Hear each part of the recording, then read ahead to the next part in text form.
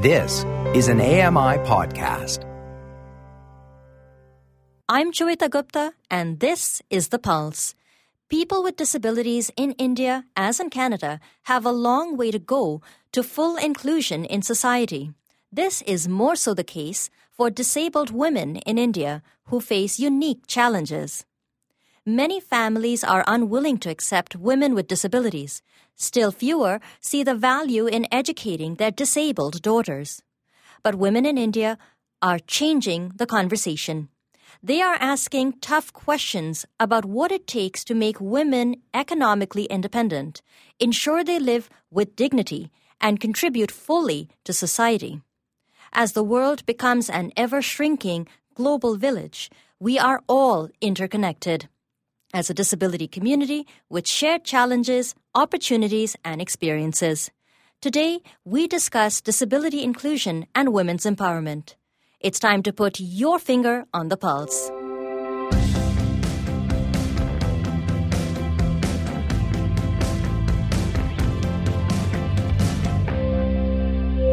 Hello and welcome to The Pulse on AMI Audio. My name is Joeita Gupta. Today we're celebrating International Women's Day. And I want to really begin a conversation with all of you about a transnational and feminist disability movement. And so the story really begins with my personal journey. I was born congenitally blind. I grew up in a middle-class home with loving parents in New Delhi, India. One incident from my childhood stands out. I was writing an entrance exam for a prestigious private school in Delhi. I must have been about 4 at the time. The room where the exam was taking place was especially dingy. And I was hunched over, squinting through my thick glasses, trying to read the test. They asked me to identify small differences in two similar pictures, and no matter how much I squinted, the pictures remained blurry. I didn't get into the school, and I walked away feeling that something wasn't quite right. Over the year that followed that incident, my mother went from school to school, pleading with administration to take a chance on her blind daughter. Time and time again, she was rebuffed by people who felt that a mainstream school was no place for a blind girl. At last, a school agreed to accept me, and I will forever be grateful for them because they gave me the opportunity to have a shot at an education. But really, the hero of my story is my mother, a woman who went up against tremendous odds to fight for her daughter, to find a place for her, and to ensure that she, that is to say I, would have a future. And my guest today would likely see eye to eye with my mother. Preeti Monga discovered she was visually impaired at the age of 6. She has worked tirelessly in the area of disability inclusion and women's empowerment. Preeti has been appointed as the Secretary of the Central Executive Council of the All India Confederation of the Blind and has been on the boards of several major organizations concerning the visually impaired in India. Her foundation, Silver Linings, won a national award from the President of India in 2013 for empowerment of people with disabilities. She joins us by phone from her home in New Delhi, India. Preeti, welcome to The Pulse. Thank you very much. Thank you very much. It's really an honor and a delight to be on your wonderful show. And my finger is really on the pulse. Thank you very much for being with us today, Preeti. Let's start off by talking about Silver Linings. What is it? Silver Linings actually is an organization that was registered in 2006. And I have been doing what Silver Linings is doing today since 1987. Mm-hmm. So all of 32 years of this work. So basically trying to portray that disability need not mean inability. Mm-hmm. It is basically once we are all provided our birthright of a proper education, nobody actually would remain behind their potential. So we need to give everybody a chance, especially disabled girls and women, to actually perform perfectly and side by side shoulder to shoulder with the non-disabled, with everybody, and live with dignity to become productive citizens and stop this negative, taking that negative role of just waiting for things to happen. So here, Silver Linings is actually following what I learned from my struggles growing up as a blind girl in India in the 60s and 70s. So all my experiences that have brought me to where I am, along with my failures and struggles, is what Silver Linings is trying to do, give an opportunity to all the visually impaired, to people with disabilities, especially looking at women, to actually get a quality upbringing and become productive citizens. Mm-hmm. So, Preeti, I'd love to hear more about your personal journey, but first I want to get into the programs that are offered by Silver Linings. I understand there's a non-profit component and a for-profit component. So how do your different programs interact with each other? Yes. So first I would like to tell you about my non-profit component. The non-profit component is into a project called Shiksha. This is, of course, a Hindi word, and it means education. So we are providing quality education to blind girls. We have a hostel facility for them here. We are keeping them here with us so that we can give them entire all-round education and upbringing. We're preparing them and sending them to mainstream schools, and then thereafter supporting them for their after-school education as well, after school, all the support that they require. And we continue with them till they become productive, earning members of the society. As long as they need us, we are going to be there with them to put them on their feet. We have a similar center in Chandigarh that does not have a residential facility as yet. That is our not-for-profit component.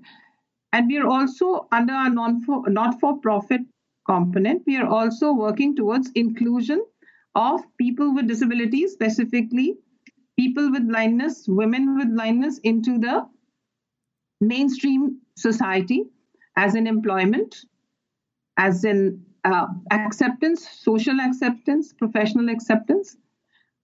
We bring them together under a project called Fusion. Plus, we are also working again on the not-for-profit component. We are working with blind women who are grown up today, and we try to bridge the gap of all that they may not have been able to learn as they grew up, so that they become comfortable in helping themselves get into and survive and thrive in the mainstream. So this is roughly the not-for-profit component. We are also promoting cornea donation through partnering with hospitals, so that we can actually help those who do not get corneas, so that at least they come away from blindness. On the other hand, we run Silver Linings Services. This is a placement executive search company through which we are providing manpower and executive search for the corporate sector. We are also offering, I'm a motivation speaker, I do corporate trainings. So basically, we are trying to build a sustainable model. It is not there yet, but it is just trying. And we would also, and in fact, we are still trying to figure out how blind women can participate in our placement executive search company. So that is the model that we are running. And when you talked about mainstreaming, I wanted to find out from you, when you go to a school or a college, or let's say an employer, and you have a conversation with them about the value of including people with disabilities, what sort of reception do you get? Have attitudes changed? Well, not very much. But having said that, after the corporates interact with me, the only answer that I get from them and the only request that I get from them is if you bring candidates with your kind of capability, we will be happy to take her or him on. So that is where the issue still holds, because the disabled candidates, and especially the visually impaired disabled candidates who are good, who are capable, are already employed. But they are very, very few, considering the number of visually impaired people and people with disabilities in India. And the rest are just not having the capabilities or the caliber that is required for them to be functioning in a corporate environment. And hence, there is a huge dilemma over there, because the quality education is not as good as it should be. There is education, definitely, but the barriers are great. Preeti, you've had a remarkable personal journey. And I think the turning point for you in your life is when you first discovered that you're visually impaired, and in grade 8, you are asked to leave your school. Tell us about what happened to you there. Yes. I was discovered blind when I was 6 years old, and I continued in a mainstream school because at that time my teachers and my parents worked together to keep me in a mainstream school. But in class 8, I was thrown out of school because of my blindness, and I was told that I should be going to a special school, and that was a very, very devastating moment in my life. It was full of shame, sadness, fear, complete devastation. And I just did not know why I was being singled out and thrown out of school. The blind school that my parents took me to was in not a good state at all, so they did not put me there. And from there, my journey actually came to an end. It seemed it came to an end. I was at home. No other school wanted to take me. No other mainstream school wanted to take me. I was taken from school to school, but everybody refused to take a blind girl. And those were the days when there were no NGOs that we knew about, no not-for-profits, not many were fighting on the way that today the awareness is there. There are lots of people who come in to the disability sector and are working towards inclusion. So I was put to learning music, and there too, because it is a myth that blindness means you're good at music. Mm-hmm. Unfortunately, that was not so. I worked very, very hard, 8 hours for 8 years. I used to practice every day. I learned sitar. And then I was told that I could never become a performing artist. And that was my, that was a complete disaster. I did not know what to do, where to go. And I had failed practically at everything. And somehow, the story of Helen Keller, she's my inspiration, actually gave me the strength, the courage to dare to dream again. By the time I was 20, and then I decided, let me get married and have a home. And there too, I miserably failed. So, I ultimately did get married, but landed in a horrible marriage. Put up with that for years, had 2 children. And from there on, it was just downhill. I thought that is the end of my journey, my story. And I would now, commit suicide because can't live in such a terrible life. Mm-hmm. But I failed at that as well. And then I decided that economic independence was the only way I would get on my feet and live a dignified life. But I did not have education which would get me a job. I was only class 10 pass.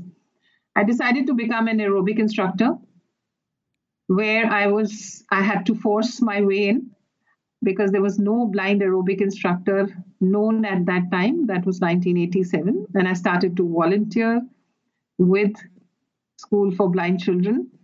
I discovered that there was a lot I could contribute, and within 3 months, I started my own classes. I became an aerobic instructor, the first and only blind aerobic instructor in India. Mm-hmm. And it's funny as you're talking. I remember that this must have been in the late 80s.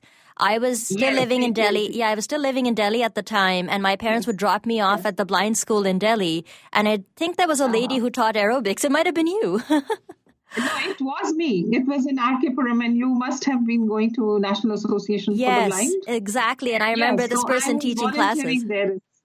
Okay, I was volunteering there, Joyita. It's such a small world. I was there. Oh, look at that.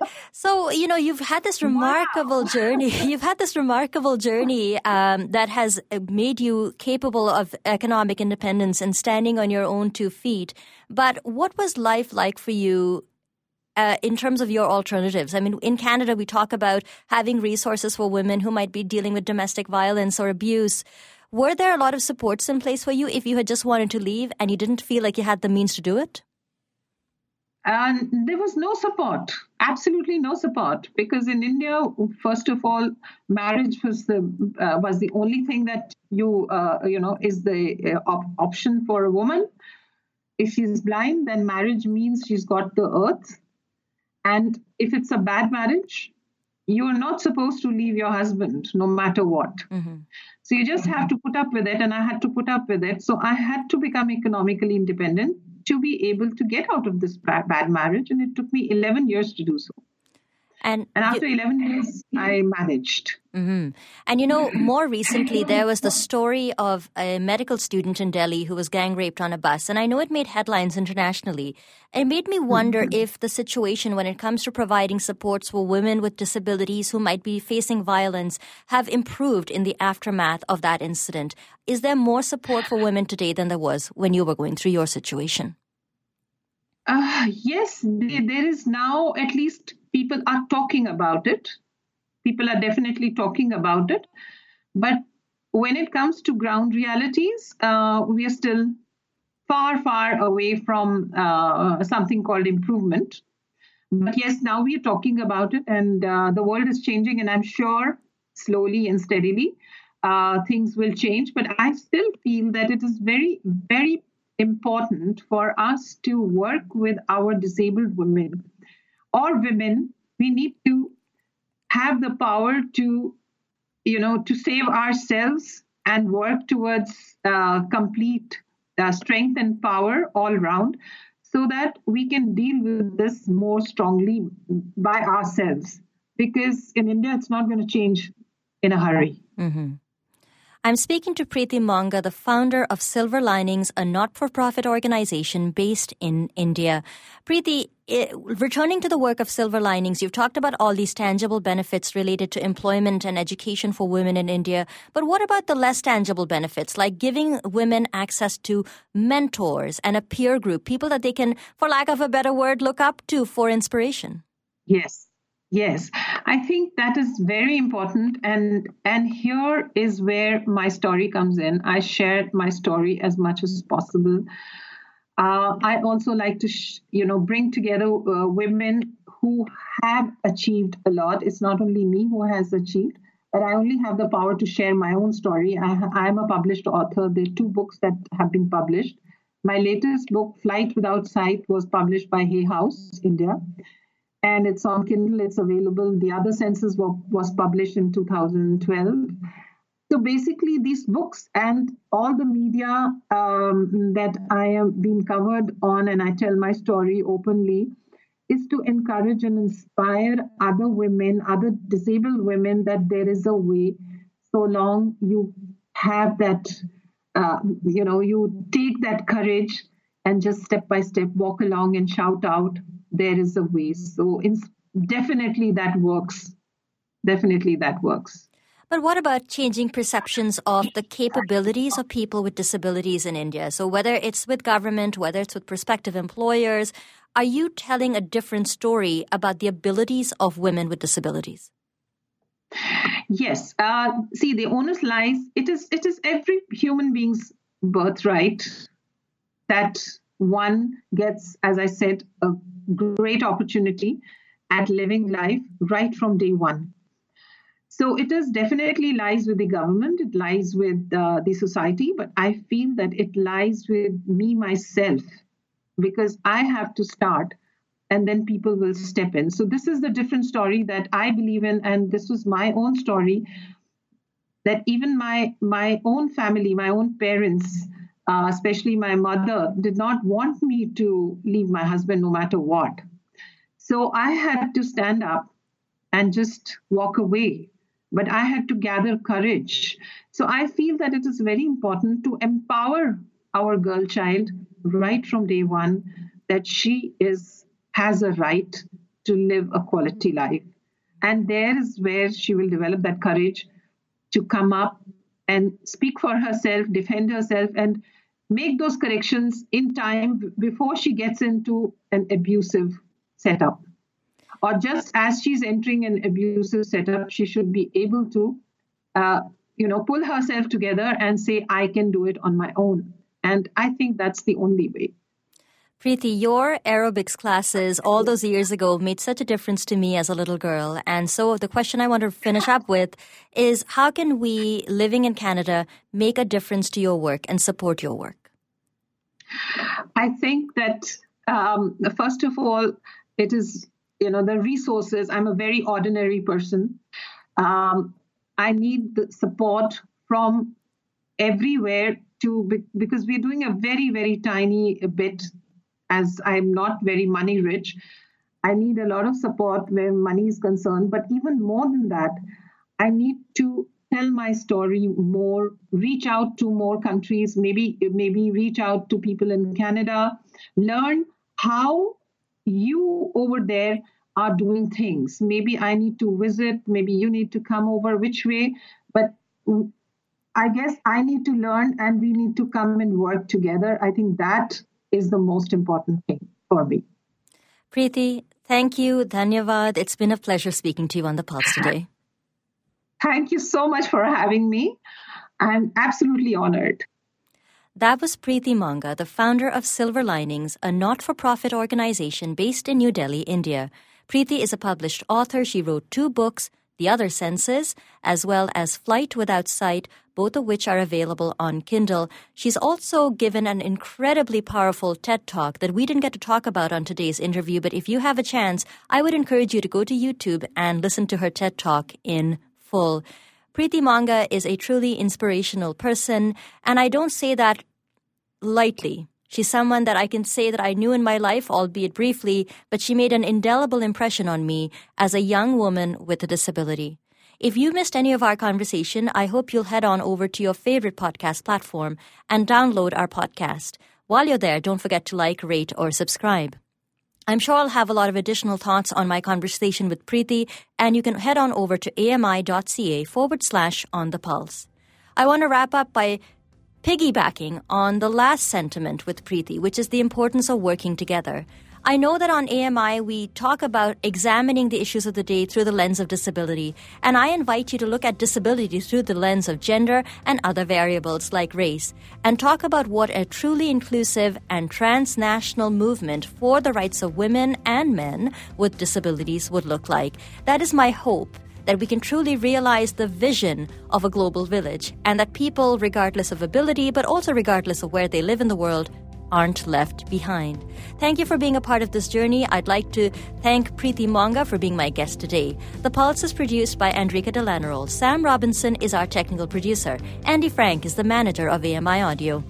We love your support on the program and would love to get your feedback as well. Write to feedback@ami.ca. Give us a call at 1-866-509-4545. That's 1-866-509-4545. 509-4545. Let us know if we have your permission to play the audio on the program. Finally, you can find us on Twitter at AMI Audio and use the hashtag PulseAMI to let us know how you feel about this and other programming on the channel. Thanks for being a part of the conversation, and happy International Women's Day to all of you. This has been The Pulse on AMI Audio, and I've been your host, Joeita Gupta. Thanks for listening. Have a wonderful rest of your day.